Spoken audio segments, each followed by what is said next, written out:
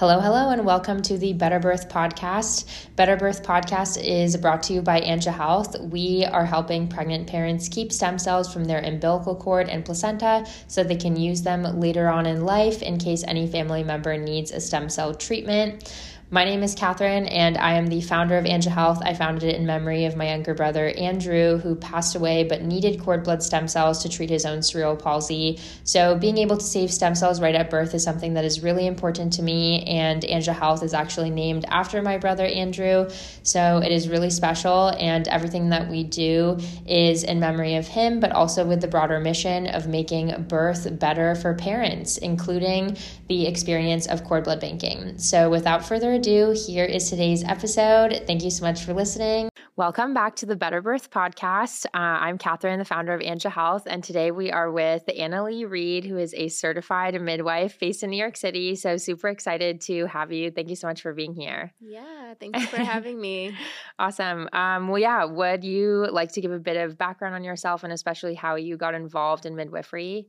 Sure. So I am a certified midwife, as you said. I actually started midwifery as a certified professional midwife. So I went to school to become a certified professional midwife in 2014. Wow. And on that journey, so certified professional midwives kind of don't practice in hospital spaces, and the certification is different. The training is different. It's more focused on home practice. And when I finished in that program and moved back to New York State was like, nope, we don't take that certification. Oh.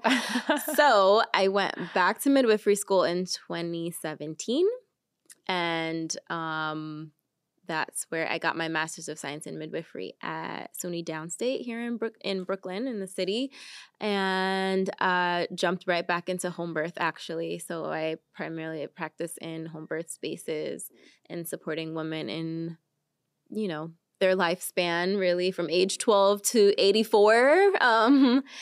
But mostly in pregnancy, we were in the home birth space. So, Awesome. yeah. Cool. What is your favorite part of being a midwife? Oh man, there's so many things. But I've learned that as I've gotten older, the education has been always like my favorite thing. My mother is an educator, and I come from a family of educators. My grandfather was an educator, and so I guess that kind of fell into my pathway as well. And so for me, the teaching moments that I have as a midwife in the transformations of the pregnancy journey, and just as women are and families are expanding and they're trying new things and considering trying new things, and just, opening their eyes to how to eat better, live better, addressing emotional needs and all of that. Like, that is hands down my favorite part of midwifery. Yeah, that's awesome. That's super cool. It's definitely really empowering that you're a part of the educational system related to women's health, because I feel like normally people feel so lost and confused and are just sifting through Reddit when it comes to any type of healthcare in general, but especially women's health. So yeah, that's super awesome. Yeah. Cool. Well, today I'm super excited to chat with you about nutrition during pregnancy and postpartum as well. And then potentially sex during pregnancy too. But first, would love to get some thoughts on cord blood banking, as we are doing cord blood banking at Anja Health. So as a midwife, what are the pros and cons to cord blood banking for you? Brief interruption for our podcast listeners, and then we'll get right back to it. If you're currently pregnant, then this is important for you to know. So when I was 3 and my brother was 1, he was in a near drowning accident that gave him cerebral palsy. One treatment for cerebral palsy is giving children stem cells from their own umbilical cord. The umbilical cord and placenta are both super rich with stem cells that can be used to replace and repair damaged cells. And when they come from the baby, they're a perfect match for that baby. However, my family didn't save stem cells for my brother, and we couldn't find a match when the time came. It's pretty difficult to find a cord blood stem cell match if you're a person of color or mixed race. So the best solution to this problem is to save stem cells right at birth. You can do this with Anja Health. We have a kit that you can bring with you to birth, and it contains all of the tools that your provider needs to collect your umbilical cord and placenta. After birth, you can place a pickup in our parent portal, and we'll come and pick it up from anywhere in the United States and bring it to our lab in New Jersey, where it will be frozen in the same way that you can freeze eggs or sperm. Then your family will always have access to stem cells for future disease treatment. Stem cells have been used to treat type 1 diabetes, different types of cancers, heart disease, liver disease, multiple sclerosis, and more. Get your kit today with Anja Health by going to anjahealth.com. That's ANJAHEALTH.com. You can always text or call us with questions as well at 310-620-1663. And yes, it is always a real person. And now back to the episode. So to me, the only con for cord blood banking is the expense. My background before becoming a midwife is that I was a medical laboratory sciences. So I have a background in transfusion medicine. I have a background in immunology and clinical chemistry. So I do understand there's many pros and how the cells in the cord, those stem cells that are present can be supportive of either that child or a relative, or, the only con is the costs associated, in my opinion. So, I have had some families that are like, what do you think about this? And I'm like, you tell me. Yeah, that's as far as it goes, really. Yeah. Okay, awesome. Have you ever done cord blood banking yourself, especially at a home birth? Yeah. So ultimately, no, I haven't. Well, in a hospital once, we did collect some cord blood for a patient. But in home birth, again, like when people do their research, and I'm supportive of it for sure. I'm like, this is where you can look, you find the kit, you got the kit shipped to us, and we'll collect it. But then when they find out, like, the storage part, that's typically when they're like, well, we're already paying for this expensive birth. And maybe for some it's not as expensive, it depends on the insurance. But even those that aren't paying that much for the birth probably aren't paying that much because they don't have money to pay for cord blood banking. So, I haven't actually seen it through for cord blood specimen to date.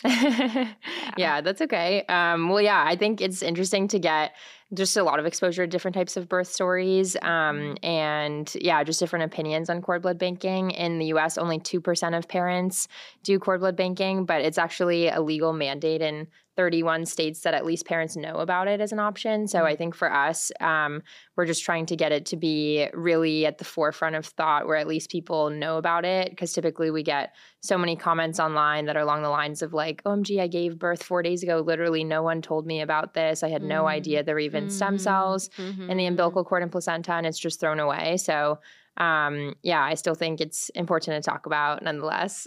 Yeah, that's fair.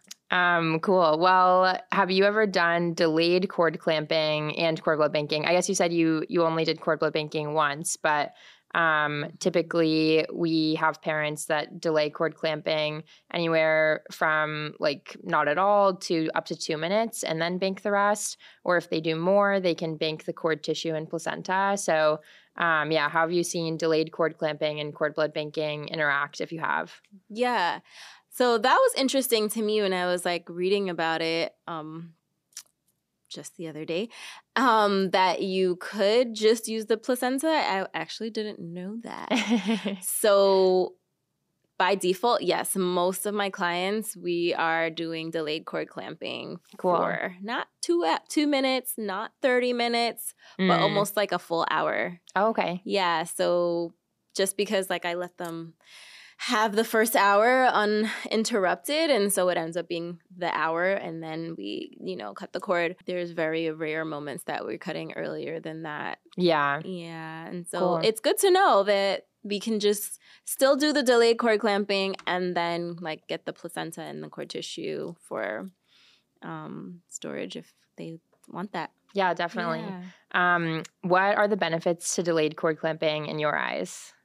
So the benefits for delayed cord clamping include completing the transfusion of all of baby's blood.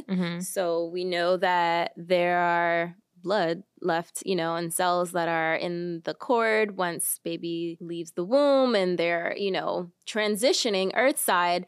They're breathing and their lungs are, doing its thing, but there's still blood pumping through that placenta. So even though it's like to us a couple of drops, to a little tiny human being, it's a lot, I've seen babies that, or I should say, I've had moms compare their babies that have that hour of delayed cord clamping with me to their siblings that were born in a hospital space where they're just like a minute or no delayed cord clamping. And they're like, yeah, this kid was pale. This kid is nice and rosy. And like, they're like, oh, it just looks so much better. Yeah. And so you can definitely tell the difference between a babe that has gotten more of their blood volume through the delayed cord clamping and ones that like immediately after birth, the cord was cut. Awesome. And for babies that might have medical procedures later in their life that might have been born with a heart condition or something, like it's definitely beneficial for them as well to be able to have that extra blood for also regulating temperature and things like that. So, right.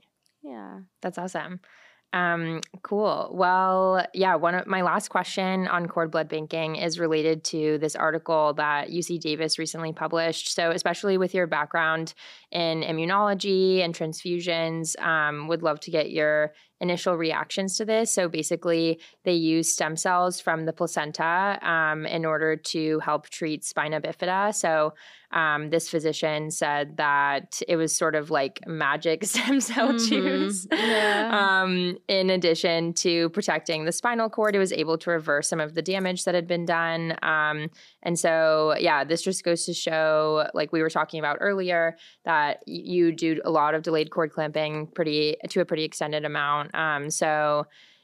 We still really want to emphasize the importance of placenta stem cells as well, that parents can bank as an option. With your background, what are your initial thoughts on placenta stem cells and this study?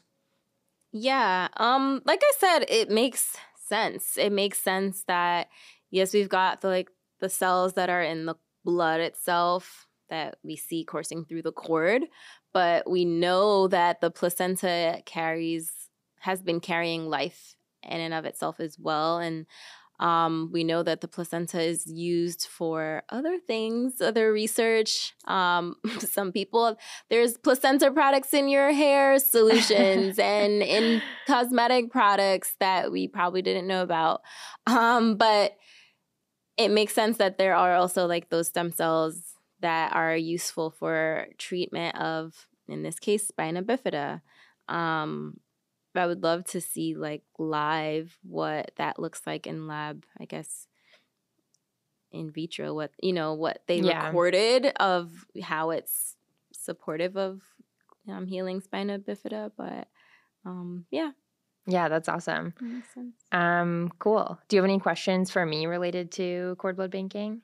What would you recommend in terms of turnaround time for ordering things and like the family getting clarity about the process? And what's your process at Angel Health? Yeah, definitely. We typically recommend that parents try to make a decision on cord blood banking by around 30 weeks. And then if they order at that time, then we'll send it to their home. We'll send a kit to their home right away. If they get exposed to our content before, I recommend just doing it, and we don't send the kit in that case until 30 weeks. We try to just make sure that parents don't forget and they enroll as soon as they can. And if we haven't sent the kit yet, then they can always unenroll with us, and we will refund them if the kit hasn't been sent to their home. Gotcha. If they enroll with us after 30 weeks, then we can get a kit to them right away, pretty much, especially if they're later in their pregnancy. Like we once had a mom, I think the latest we've done was she was 4 centimeters dilated. Wow. Okay. So we have emergency kits stored throughout the United States. So in the case that parents decide super last minute that they want to bank cord blood, cord tissue, or placenta stem cells with us, then we can make that work for sure. Basically they can just take the kit with them to birth. We've supported some home births as well, and hospital and birth center births too. So yeah, we're available for trainings for midwives if they don't feel comfortable collecting, but typically we have instructions inside and they see it as pretty easy. Like you just stick the cord blood bag into the umbilical cord vein if you're collecting cord blood, and then you can cut off a little over 6 to 10 inches around there of the cord tissue and then the placenta and place them in jars. And then you can call us for pickup and a courier will come to wherever you are, even a home, and bring it to our lab based in New Jersey, which is where we process and freeze the stem cells for parents to use for future disease treatment. Okay. Have you ever seen like poorly collected cord blood specimens? Yeah, so we have seen poorly collected cord blood specimens. In those cases, we don't charge parents for the cord blood, of course. So yeah, we do try to meet with them right after they purchase. We try to meet with parents right after they purchase because we want to make sure that the specimens can be collected properly. So that's why we have, for instance, our rule around delayed cord clamping only being 2 minutes, because then otherwise the cord blood sample might be too low. We also try to urge parents to remind their provider to milk the cord. And even if they do longer than 2 minutes, like slightly over, if they're milking the cord, then they can potentially get enough cord blood. So we try to do 40 milliliters at least. We can store a little bit less, but yeah, we typically try to get like a good amount of it. So 40. And yeah, we haven't had too many issues collecting the cord tissue and placenta, especially since the placenta is so large. Yeah. We're able to collect stem cells from it anyhow. So yeah, it's mainly just making sure that there's enough cord blood and that there's like real attention to milking the cord and getting enough cord blood volume. Got you. Cool. Okay. Any other questions? No, I think that's it. Cool. Okay, awesome. Well, I'm super excited to chat with you about nutrition. You mentioned that you're really passionate as a midwife about nutrition during pregnancy, and I know a lot of parents are really interested in like what they can and can't eat. I feel like there's so many rumors around like caffeine, seafood, things like that. So yeah, what are your main tips if you had to pick 3 for maintaining proper nutrition during pregnancy from your perspective as a midwife? Okay, 3.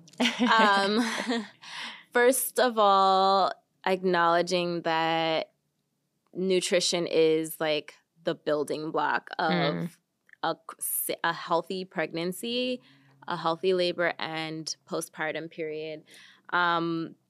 And that when you provide the appropriate nutritive substances to your body, you're protecting your body from conditions like preeclampsia, gestational diabetes, high blood pressure. But you have to do the groundwork before you get there, not like troubleshooting it after. It's not as easy once you get there. So I always say, your plate should be half fruits, vegetables, whichever version of that you're having, whether it's morning or evening. And then a quarter of it would be carbs and then a quarter protein. But also, I guess that's my third one already. Protein. Protein is really important. Protein is the building block of the cell. And in pregnancy, your baby needs to make cells, and those cells need to actually grow. So once the cell is made, then it also has to expand. Like they're two, developmental parts of cell growth. And protein is the building block of the cell. So making sure that you're having good quality protein in each of your meals is important. Right. Okay, awesome. Yeah, I've been trying to lift a lot recently, so I've been increasing my protein intake. And also protein, good protein intake not only helps baby, but it also helps your liver not have to work as hard. The liver does so much work in pregnancy. It helps push out hormones. It's creating protein. If you don't get enough protein in your diet, your liver has to do that work. And when we have a taxed liver, then we have conditions in pregnancy that we don't want to have. So right. What kind of conditions do you typically see? So back at the preeclampsia, we've got fatty liver of pregnancy. We've got HELLP syndrome. Right. Those kinds of things where your liver's like struggling. Right. Okay, good to know. What kind of snacks do you think keep you full during pregnancy? I feel like I see a lot of content along the lines of like overeating during pregnancy, especially after you get past nausea. So yeah, what recommendations do you have, especially thinking about protein intake and things like that you think will help keep you full? Yeah. Don't eat empty calories. That's like, yeah, because if we're snacking just to have something in our mouth because our body is signaling us like, hey, maybe we need some energy because we're doing a lot of work down here. And then we're eating chips or popcorn. That's not going to sustain you for long. So then you're like, I need more, but you're getting all this fat and unnecessary calories that aren't doing much for you. So back to the protein. Protein-based snacks like trail mix, peanut butter and jelly sandwich. Some people live off of boiled eggs in their pregnancy because that's kind of all they can really get down, and it helps with nausea and vomiting. Back in the day, high in choline. And high in choline, exactly. Good for baby. So they used to say, like, take some crackers and ginger ale, but that's not actually, that's proven not to actually help with nausea and vomiting. It's actually a protein. So if you got to do a boiled egg, just cook a bunch in the, early part of the day and pop them whenever. Protein smoothies, hummus and vegetables, because we're getting raw vegetables and we're getting protein. What else?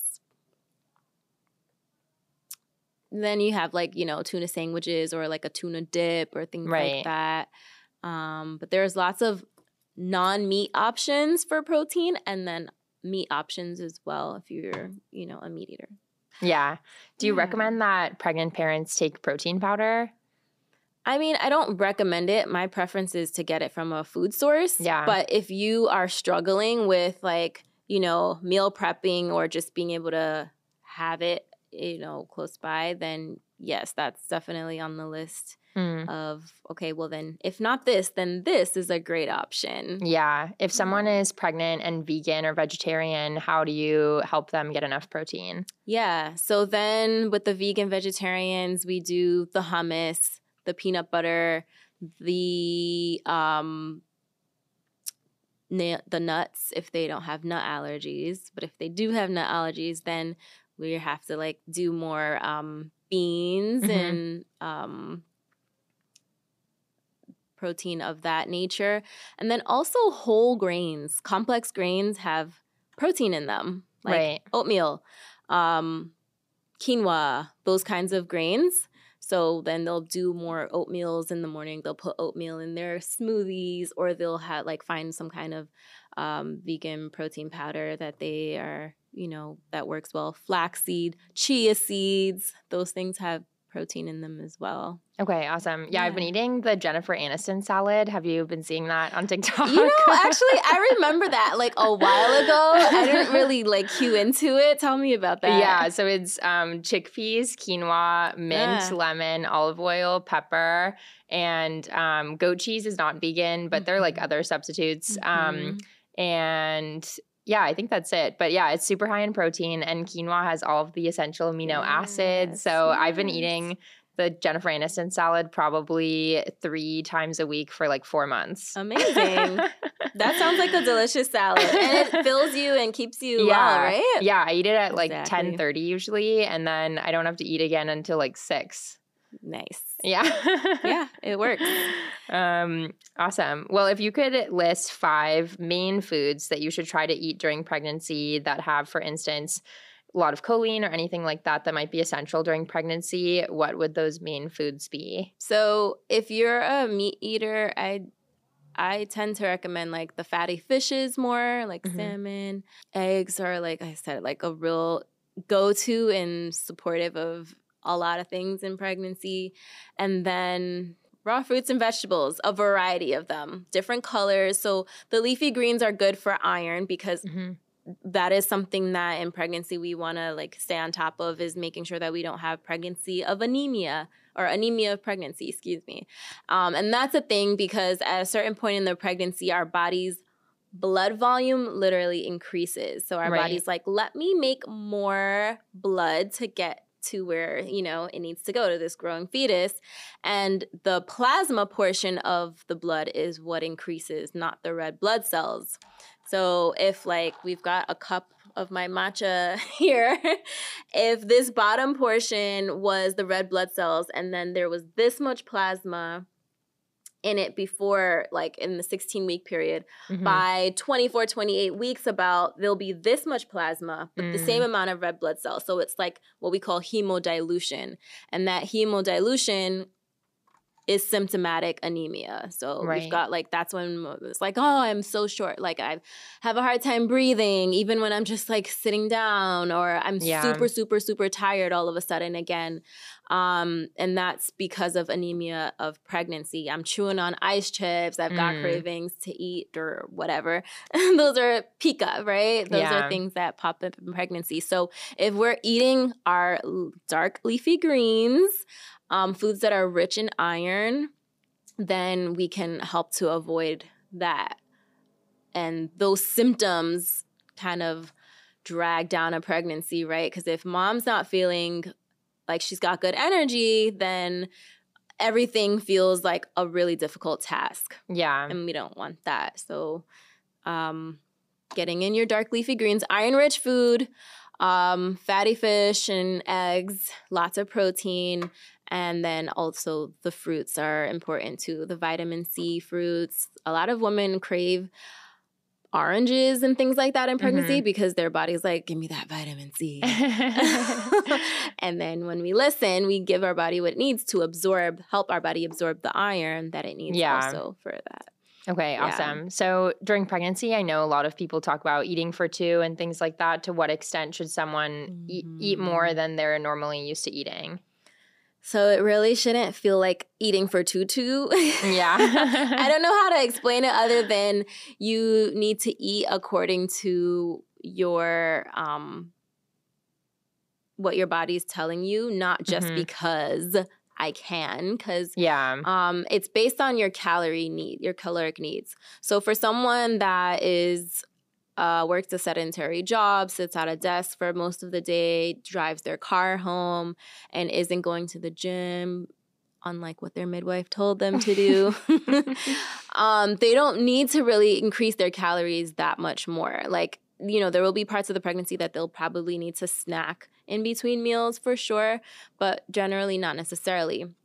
Other people that are on their bikes, going to the gym 3 times a week, running after smaller children, or, walking to the train for 15 minutes each way, they will need more calories because their body is literally doing a thing inside, burning calories, making a life, and then they're also using calories as a human. But it's 2,500 versus the 2,000 that is the, what's the FDA approved amount of calories, or typical amount of calories for most people. It's not that much more. And 500 calories is what? Maybe 2 cookies? Yeah. It's not that much more. Yeah. I also do say that if you feel like you are being fueled well by what you're taking in, then you're doing a good job. Right. So there are some people that'll be I eat when I need to eat, but I'm not really eating more than the 3 meals a day that I usually eat. Baby's been growing well according to whenever they come in for their assessments. And so my question to them is are you feeling like your food is fueling your body for the day? And if the answer is yes, then you're doing a great job. Right. Okay, awesome. Thinking about your iron recommendation, if pregnant parents feel really out of breath during the day, does eating leafy greens help boost that iron supply and then help them feel less out of breath? It should. It's not instantaneous. Yeah. But once iron does get stored in the body. So if you are low in iron and you have iron deficiency anemia, once you've built up that reserve back, you should be good for a while, especially because you're going to keep up the good habits and you're going to keep, right? It's not instantaneous, but if I've seen good results even for 3 to 4 days. Oh, awesome.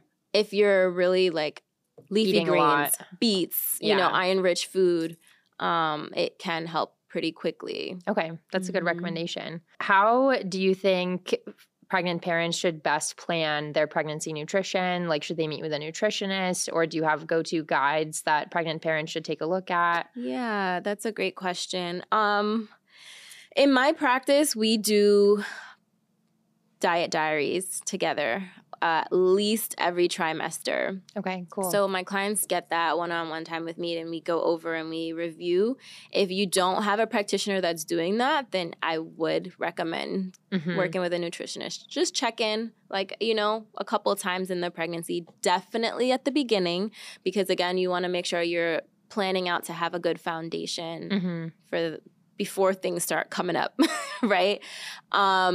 If your provider is like only seeing you for 10, 15 minutes, just checking the baby real quick, and you do labs elsewhere and you do an ultrasound elsewhere, yeah, go to see a nutritionist. It will really, really, really be beneficial for you. Awesome. Yeah, we previously had a nutritionist on our podcast, and she specializes in nutrition for folks with gestational diabetes. So how do you think folks should plan nutrition if they're pregnant and don't want gestational diabetes or might have a risk for it? How do you think they should plan around that? So gestational diabetes is pretty specific to how our body is processing sugar. For clients of mine that have had gestational diabetes pop up on the radar, we do then escalate to a nutritionist for additional follow-up than with myself. But my counsel will typically be staying away from processed sugar, refined sugars, eating more complex carbs rather than the simple carbs. So like staying away from the white bread, the white rice. But if you have the brown rices and the quinoas that your body needs to break down more, they have a lower glycemic index. And there's certain breads that you can get that have lower glycemic indexes. And you can't eat croissants every day anymore. And not drinking coffee with like milk and cream every morning as much. But definitely lowering that glycemic index from your carb intakes, and also cueing into the fact that I always believe that your sugar cravings are often you actually needing protein. Because your body knows that when you take in sugar, it gives you like this quick boost of calories. Like, I need energy. Let me get something sweet because it's going to give me like shoot up my calorie and energy for that moment.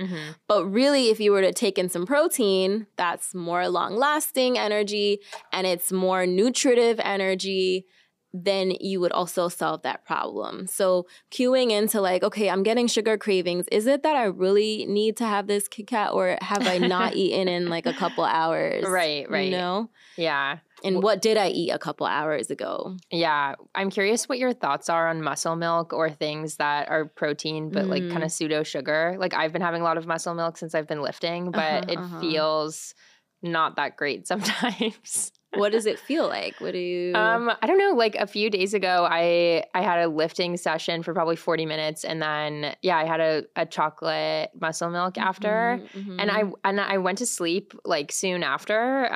Like I worked out at about 8 and went to bed at 10. And then, but when I woke up the next morning, I felt so bad and low energy. And I wear an Oura ring, so I can usually track my sleep. And I got enough REM and deep sleep, but I just didn't feel well rested, which was really strange. Like usually my REM or deep sleep is kind of off if I'm feeling not well rested. So I was wondering if it was because of the muscle milk. So I've been thinking more about like pseudo protein additives. Yeah. I will tell you that I'm not like a fan of the pseudo protein situation. I don't really know though how much it affects like sugar levels, for instance, because anything that's been created in a lab has removed the things that were made with it to help your body process it. Like I actually don't believe in egg whites. I believe that you should have the white part and the yolk part because your body needs the fat from the yolk to process so I don't believe in 2% milk because I feel like you need, like, everything that's made a certain way is made that way for a reason. That's my belief. So these protein powders that are made that way, I feel like, yeah, they're not necessarily the greatest version. Why it caused you to have an unrest, I'm not sure. Yeah. That's something to I feel like look it might into. be the sugar. Like there's a lot of, it's supposed to be like 0 grams of sugar, but there's like all these like oses in them. So I don't version know. of sugar. Yeah. Yeah. Interesting. Cool. Well, yeah, if you Google nutrition pregnancy, one of the top questions is what happens if you don't eat healthy during pregnancy. I think so many pregnant parents don't know that they're not eating the best, but yeah, wonder about the consequences. So what are the consequences in your eyes if a pregnant parent doesn't eat healthy? Oh, man, there's so many things. And that's why I really heavily lean on nutrition as the foundation.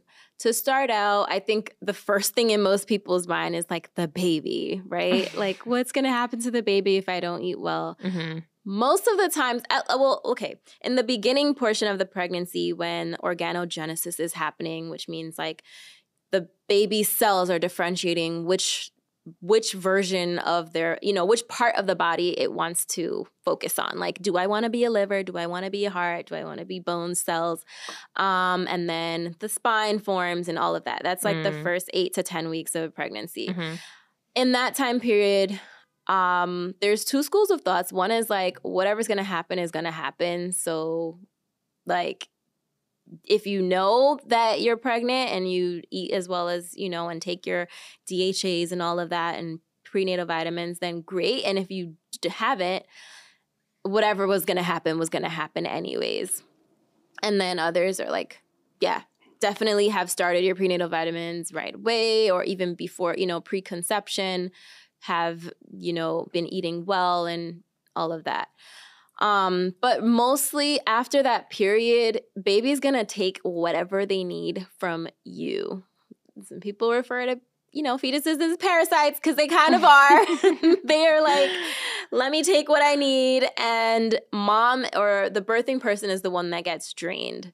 So you get depleted of calcium, you get depleted of iron, you get depleted of vitamin C because baby's gonna take what they need for growing. It makes me think of Renesmee in Twilight. Have you seen Twilight? I have. It's been way too long.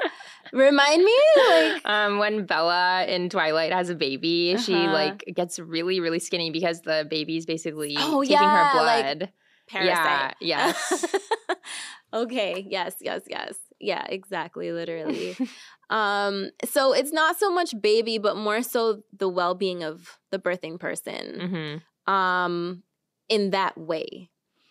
Then when you consider like making sure that your liver has a good foundation and doesn't have to work super, super hard, because if you work it super, super hard, it might then be taxed too much and lead to conditions that we already talked about. Right. Your kidney also has to do a lot of work in processing all the things that you eat and all the stuff that baby's, pushing out as well.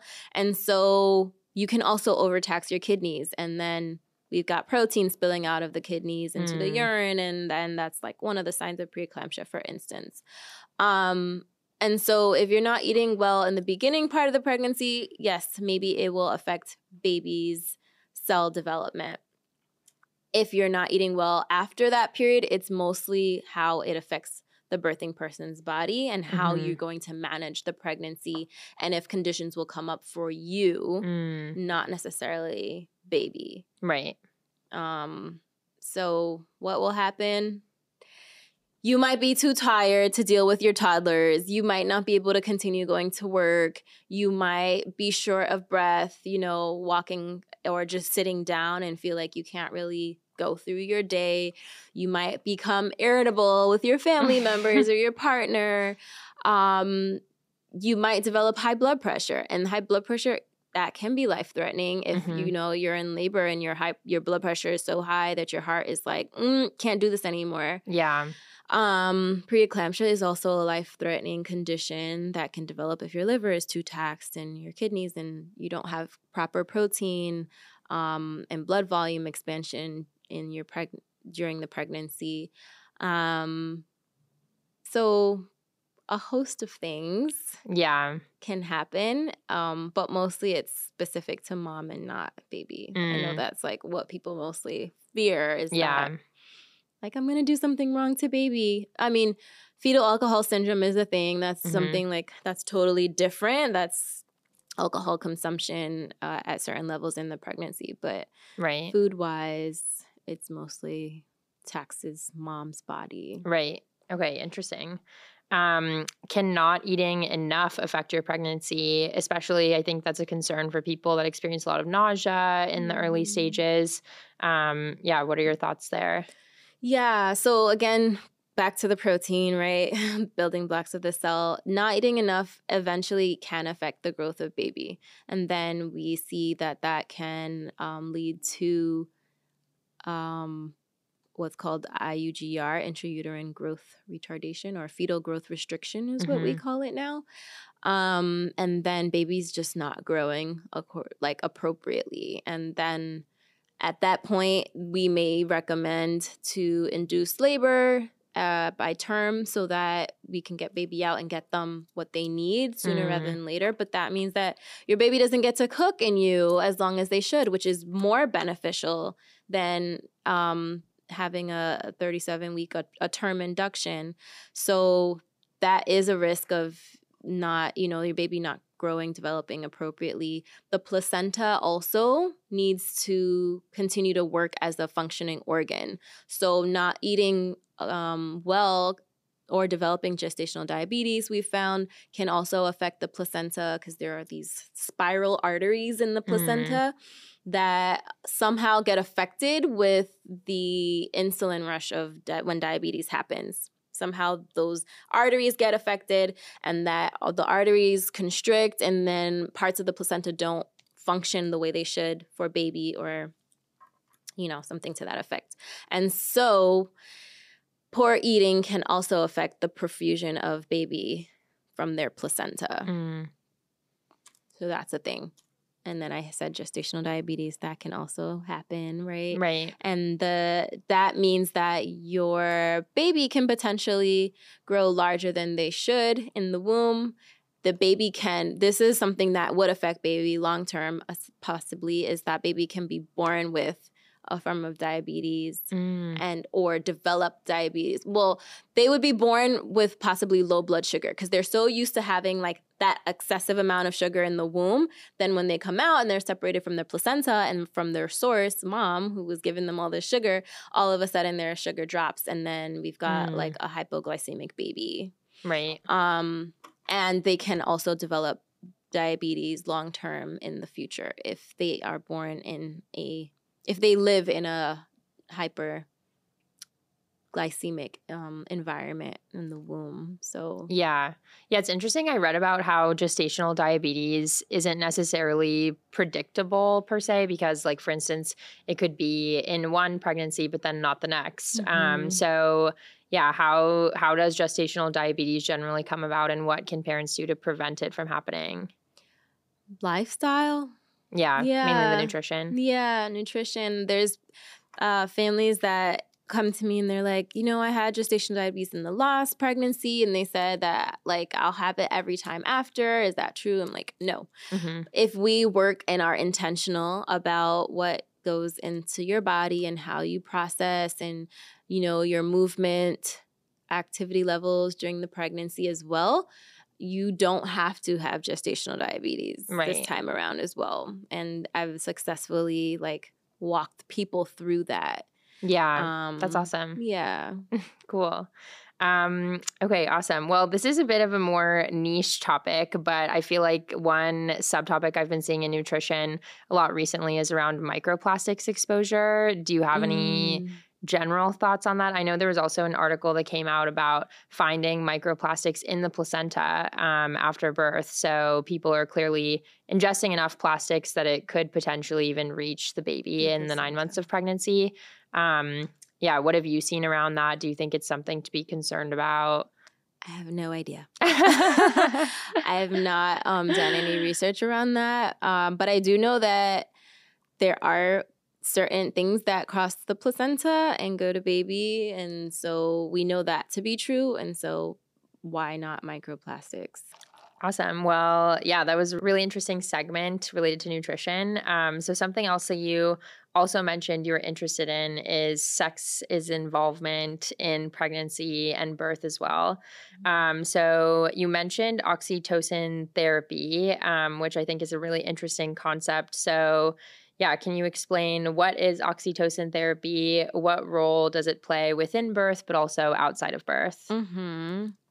So oxytocin, I call oxytocin therapy basically the use of that oxytocin, which is a hormone that our body produces, to help us cope with things outside of pregnancy. I guess that could look like, you or I having a bad day and like needing to feel loved and feel like some kind of joy. So I call oxytocin the love hormone. And basically when we feel sensations of feeling secure and happy, we release oxytocin. In pregnancy specifically, I talk about oxytocin therapy for just like the whole concept of whatever we experience outside, baby experiences inside as well. So if mom or the birthing person is in a car and someone cuts them off in these mean New York streets, right? And they're like really upset, or they almost get like into an accident maybe. And they're like, oh my goodness, like how could they, da-da-da-da. Instead of responding that way for too long, because we are humans and we respond to things that happen in our life, and that's okay. Acknowledging it is important, but then, like I always tell my clients, but go back to your oxytocin therapy. Touch your belly, tell baby, like, okay, we just experienced this, but we're okay. Let's go get some ice cream maybe. That can be oxytocin therapy because maybe that's what mom needs to feel better. It might be something as simple as like opening your phone and looking at a picture of your other children or your partner. If you like puppy dogs, like, watching a video of some puppies playing around or some kittens running around with each other. Those things can be oxytocin therapy. People always jump to like the sex part, but there's other little things that are also oxytocin therapy that can really like calm and settle and make someone feel secure and safe. Right. And that's really important because what we want to do is definitely reduce cortisol production, which is that, fight flight hormone transmitter that goes through our body and can cause havoc in many ways. And so oxytocin therapy like combats the cortisol in that way during the pregnancy. Right. So do you feel like I think a lot of pregnancy is about hormone regulation, and I feel like that's why nutrition plays such an essential role. So do you think other than nutrition, oxytocin is something that people can kind of tap into while they're pregnant and really be able to help influence their own hormone regulation that way? And do you think it's sort of the most easily manipulated hormone per se?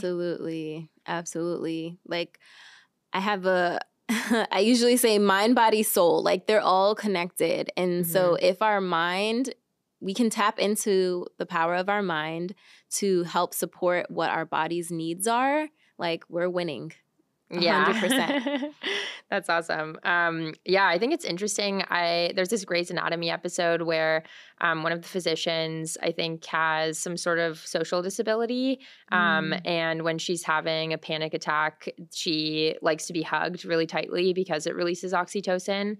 I found... Man, you have such a good memory, Catherine, because I watch Grey's Anatomy and I'm like, I don't remember this episode. It was, she was one of the cardiologists that was training Dr. Christina Yang. She would... like seasons ago. Many years ago. Yeah, so she wouldn't even, because her social disability prevented her from liking touch. So she would actually wrap her white coat around her really, really tightly, and it would help release oxytocin. Yeah. I think it was autism, but I forget. Yeah, but that. So it was interesting when you mentioned oxytocin during oxytocin therapy during pregnancy, it made me think about that episode, but also this article that I found where people are using oxytocin therapy not only to help speed up birth per se, but also to help treat things like autism, because it can help autistic kids feel calmer and sort of reduce their anxiety. So yeah, I always, whenever I think about oxytocin, I think about like hugs and just like really tight embraces and even like heavy blankets. I forget. Oh, the weighted blankets. Yeah. Cool. So yeah, thinking about oxytocin therapy for birth, how, let me see, I forget. Oh yeah. How can sex or nipple stimulation or other oxytocin inducing maneuvers play a role in birth? Yeah. So a lot of people think that if we have sex, like maybe I'm going to go into labor, before I'm supposed to. And that's actually not typically the case. Unless you are at high risk for preterm labor, most people's body does this really amazing thing where the receptors that need to be filled for your body to be like, okay, contract with oxytocin, they're turned off until it's time to go. So getting oxytocin therapy, having sex, being around puppies or watching videos or whatever is not going to put you into labor until you're in labor. When you're in labor, absolutely oxytocin therapy can help with continuing to, have that hormone surge, and that hormone in labor will cause you to have contractions, and that's what we need to bring a baby earthside. Specifically sex. So, there's levels to it, right? So let's start with nipple stimulation. We use nipple stimulation because the estrogen that basically is needed to push milk out of the duct responds to oxytocin, actually. And when your body's when the breasts are stimulated to think that it needs to produce milk, oxytocin comes first. And oxytocin then leads to a contraction. So it's the only hormone that pushes forward contractions, or one of the main ones. Yeah, oxytocin. Yeah. When labor is happening, not prior to. And so we can do nipple stimulation for many. It does work pretty well. You can do it by hand yourself, kind of like what it would look like if you were expressing milk.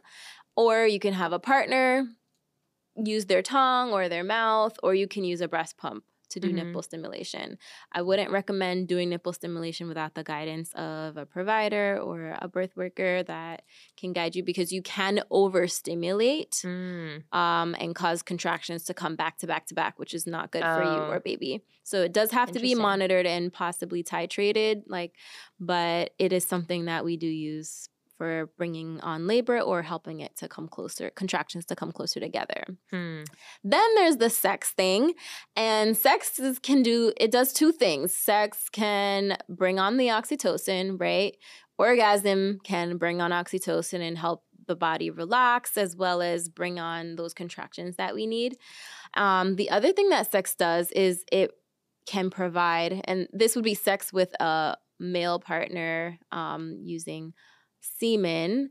That semen will actually go up and by the cervix, and the prostaglandins from the semen will actually soften that cervix and help your contractions be more efficient. So actually in hospital spaces where they're doing an induction, a lot of hospitals will start the induction with something called Cervidil.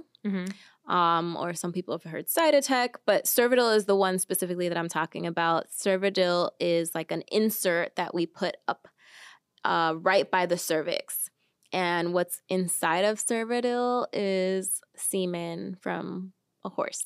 Oh, wow. I didn't know that. Yeah.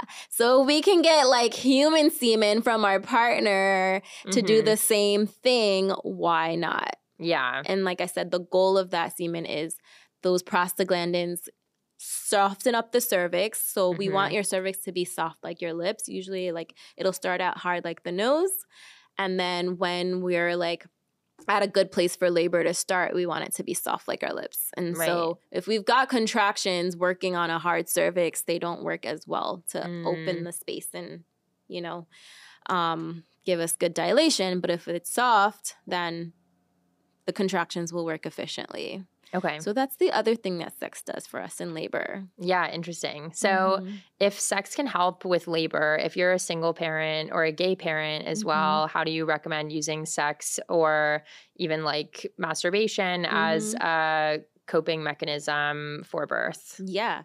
So you won't get the semen part, but you definitely can get the orgasm. And the orgasm does a great job in also softening up the cervix. And just like release of tension all over the body is super, super helpful for a labor process, whether it's early on or at the very end or in the middle. I always tell my clients, like, imagine that your body is all connected and that your uterus is kind of like the shape of a bottle, and at the bottom of the bottle is the neck, and that's the cervix. And so everything actually needs to be soft in order for baby to make their way down. If we're tense, we kind of hold things back. And so an orgasm does wonders for people that are like experiencing lots of tension or like emotional about something and needing a release in order to let the labor go forward. Right. So if you're a single parent, would you recommend masturbating in labor? Yeah. Why not? Okay, interesting. So thinking about preparing for birth in general, how can you prevent tearing during birth, and could sex play a role? For instance, if you're doing massages or anything like that. I know a lot of people recommend warm towels and just opening up that area, especially in the second stage of labor. So yeah, do you think that that kind of massage could potentially be sexy in a way and help prevent tearing, or what are your tips? So I don't recommend jumping into perineal massage during labor. If you're going to do perineal massage, then you should be doing it prenatally, because it can be not comfortable. It's kind of something that you build up. So at first, when you're doing perineal massage, you're first kind of like applying pressure, so to speak, to the corners of the vaginal opening. So you're putting pressure for a couple of seconds on one corner, then you move to the next corner, next spot for like 10 seconds. You just hold. It's not an actual fluid massage at first because it can be painful. It's like these are muscles that have never had that weight and pressure on it. So like with sex, if we're talking about sex with, you know, a male and a female, that is, the penis penetration doesn't put weight on the perineum. It goes further into the canal, and, you know, that's a whole different kind of sensation.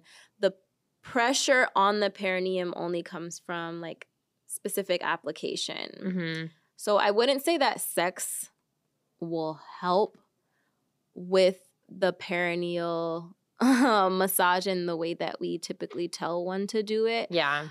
But, I mean, you know, maybe it does help keep things loose down there if you're regularly having sex. You know what I mean? In terms of tearing, though, specifically, I would say, yes, you can do perineal massages. I typically will say start them around 37 weeks. Don't do them like from the beginning of time because again, they're not really comfortable, and you don't have to be doing them for 5 to 10 weeks straight. Like a couple weeks of doing it consistently, or even 10 days of doing it consistently goes a decent way. The other thing is, when you are in your pushing phase of labor, yes, warm cloths help. If your provider isn't using a warm cloth at the perineum, or you're not in a water birth situation, you can maybe request, like, can you apply some pressure with a warm cloth? Is there any, I mean, in the hospital spaces, there is a sink and there are, you know, things that they can use to put warmth on that area. Some people will say like, oh, no, I don't want like my provider to be down there. But if you want a hands-off approach, make sure that you are listening to your provider, so that when the baby's head is crowning, you're not like doing a big push and they're just like flying through your perineal space, because that will lead to a tear. So make sure that you're tuning into your provider, not all of the 50 other voices around you. Like everyone's like, push, push, push, when really you need to pause, pause, pause. Sometimes I've seen that happen. Just wait and listen. Take your time. Breathe your baby down. Let your baby's head stretch the tissue slowly. So even though in that time of pushing, you feel this thing called the ejection reflex, where you're like, I got to get this out. I got to get it out. Like breathing baby down and remembering that baby is going to give you a nice slow stretch. And that slow stretch is going to help prevent tearing. And then listening to your provider. The other thing is nutrition again. Making sure that you have good, strong, healthy tissue by way of vitamin C, vitamin A, vitamin E. These things are supportive of strong tissue. If we have poorly perfused tissue or tissue that's what we call friable, like it's just like it will melt away basically with the touch or with extra pressure, then you're going to tear. But if you're eating well and you're getting those things into your body, then you are really, really going a long way with decreasing the risk of tear. Sometimes we can't avoid it. Sometimes babies come with their little hands next to their head and they're like, phew. And then, you're like, kid, why'd you do that to me? Like, wasn't me, that was you. But if you, do all the things to avoid, then you're at a good place. Yeah. Okay. Awesome. I think a lot of people, when they think about sex after birth, they think about pelvic floor therapy. So what are the signs that you might need pelvic floor therapy? And do you think sex actually does play a role in that? Does sex play a role in needing pelvic floor therapy, like prenatally? Or I guess postpartum. I think that definitely if one begins having sex and you're feeling a lot of discomfort with sex, we call it dyspareunia is the medical term, pain with sex, that's a sign that you need an assessment for sure. If you're pelvic floor therapy. For pelvic floor therapy, right? If you're feeling like you're, not holding as well, or it just doesn't feel as pleasurable, then that's a sign. Incontinence. Incontinence is another sign for sure. That's hopefully without sex. But yeah, incontinence would be a sign. A weak abdomen. So we call it a diastasis recti. Separation of the abdominal muscles is separation of the abdominal muscles, but also is connected to your pelvic floor strength. So seeing a pelvic floor physical therapist for both will be really, really necessary and helpful. But that's one sign. You just feel like everything is just all loose in there. And that's how it's going to feel at first. But if that feeling continues for, 6 weeks and on, then there's something that's not, well. Constipation is also a sign of constipation. And you're eating well, you're drinking lots of water, because that's a problem in postpartum. It's like we don't get hydrated enough. But if you're doing all the other things well and you're still having constipation, that's a sign that your pelvic floor, there's some kind of misalignment there. Okay. So, I really do recommend pelvic floor therapy regardless of whether or not you're feeling things. Like, just go get an assessment and some additional support to get things toned up for a good outcome for like the rest of your whatever that looks like for you. If it's another baby, or if it's just like being a woman and not having to, run to the bathroom after a sneeze or a cough down the, avoiding prolapse and things like that. I just recommend it for everyone postpartum. Yeah, it's interesting. Like most of my friends are in their early 20s. I'm 24, but like probably half my friends have done pelvic floor therapy at some point. So I think it's not even a postpartum thing to need pelvic floor therapy, and it should just be like normalized as a part of like general exercise and wellness. I think that's great. So my last question for you is, what is your number one tip for preparing for sex after birth? I know that tends to be something people feel wary about or have anxiety over. Yeah, that's a great question. I always say listening to your body is important and not feel guilty. Having conversations with your partner and with yourself, that it's okay not to be ready right away. If you don't feel ready right away, doing small things to kind of test the waters for yourself, which means maybe that's like just cuddling first, and then maybe just kissing, and then maybe touch without penetration, and then, graduations, or just even spending time together one-on-one. Making separate time for each other is important sometimes for people. And then there's some people that are like, week 4, I'm ready to go. And their partner's like, oh my God, are you sure? Which is usually, not the normal thing. They're like, no, you got to get checked out by your provider first. But in regards to that, once the bleeding has stopped from the uterus, once we're not seeing bleeding anymore, that means the womb is closed up. And you are safe to really probably have sex by then, as long as you haven't had any tears. That needs, some people have no tears during their process of birth. And then once the womb is closed up, you can begin to have sex again if you feel comfortable. Right. Or you can just wait for your provider to give you the thumbs up, but most likely it'll be fine. And if you don't feel ready, then be gracious to yourself and take little steps. Maybe it's even just like focusing on you alone, like self-pleasure first for a little bit. And then you might feel ready to be intimate with your partner. Right. So how soon should you prepare to have sex after birth? Or how soon can you have sex after birth? Well, like I said, once the womb's closed up, meaning the blood has stopped, which ideally, at least by 3 weeks. Yeah. Some people may start having sex as soon. But a lot of people are like, I don't want to do that. So, okay, it's individual. But let's say sometime between 4 to 6 weeks after pregnancy. Usually people go with the 6-week mark because that's when they see their provider. And the provider's like, yeah, everything is clear. Everything's good. Especially if you have had a tear, you want to make sure that it's well healed before introducing anything, any penetration or anything like that. But usually people go with the 6-week mark, and then anything after that is really based on you emotionally being ready. Yeah. Is there any time during pregnancy that you shouldn't shave, like leading up to birth or after birth even? Shaving is fine. You do need to make sure you do it in the most not sterile but clean way, because you can get like folliculitis from razors that are not clean or have like rust in them or something like that. Right. And that's not safe. But with clean razors, you can shave. People wax right up until like their due date. I don't know how. Wouldn't be me, but you can wax and shave right up until. Yeah, but not laser. No laser. Yeah. Okay, awesome.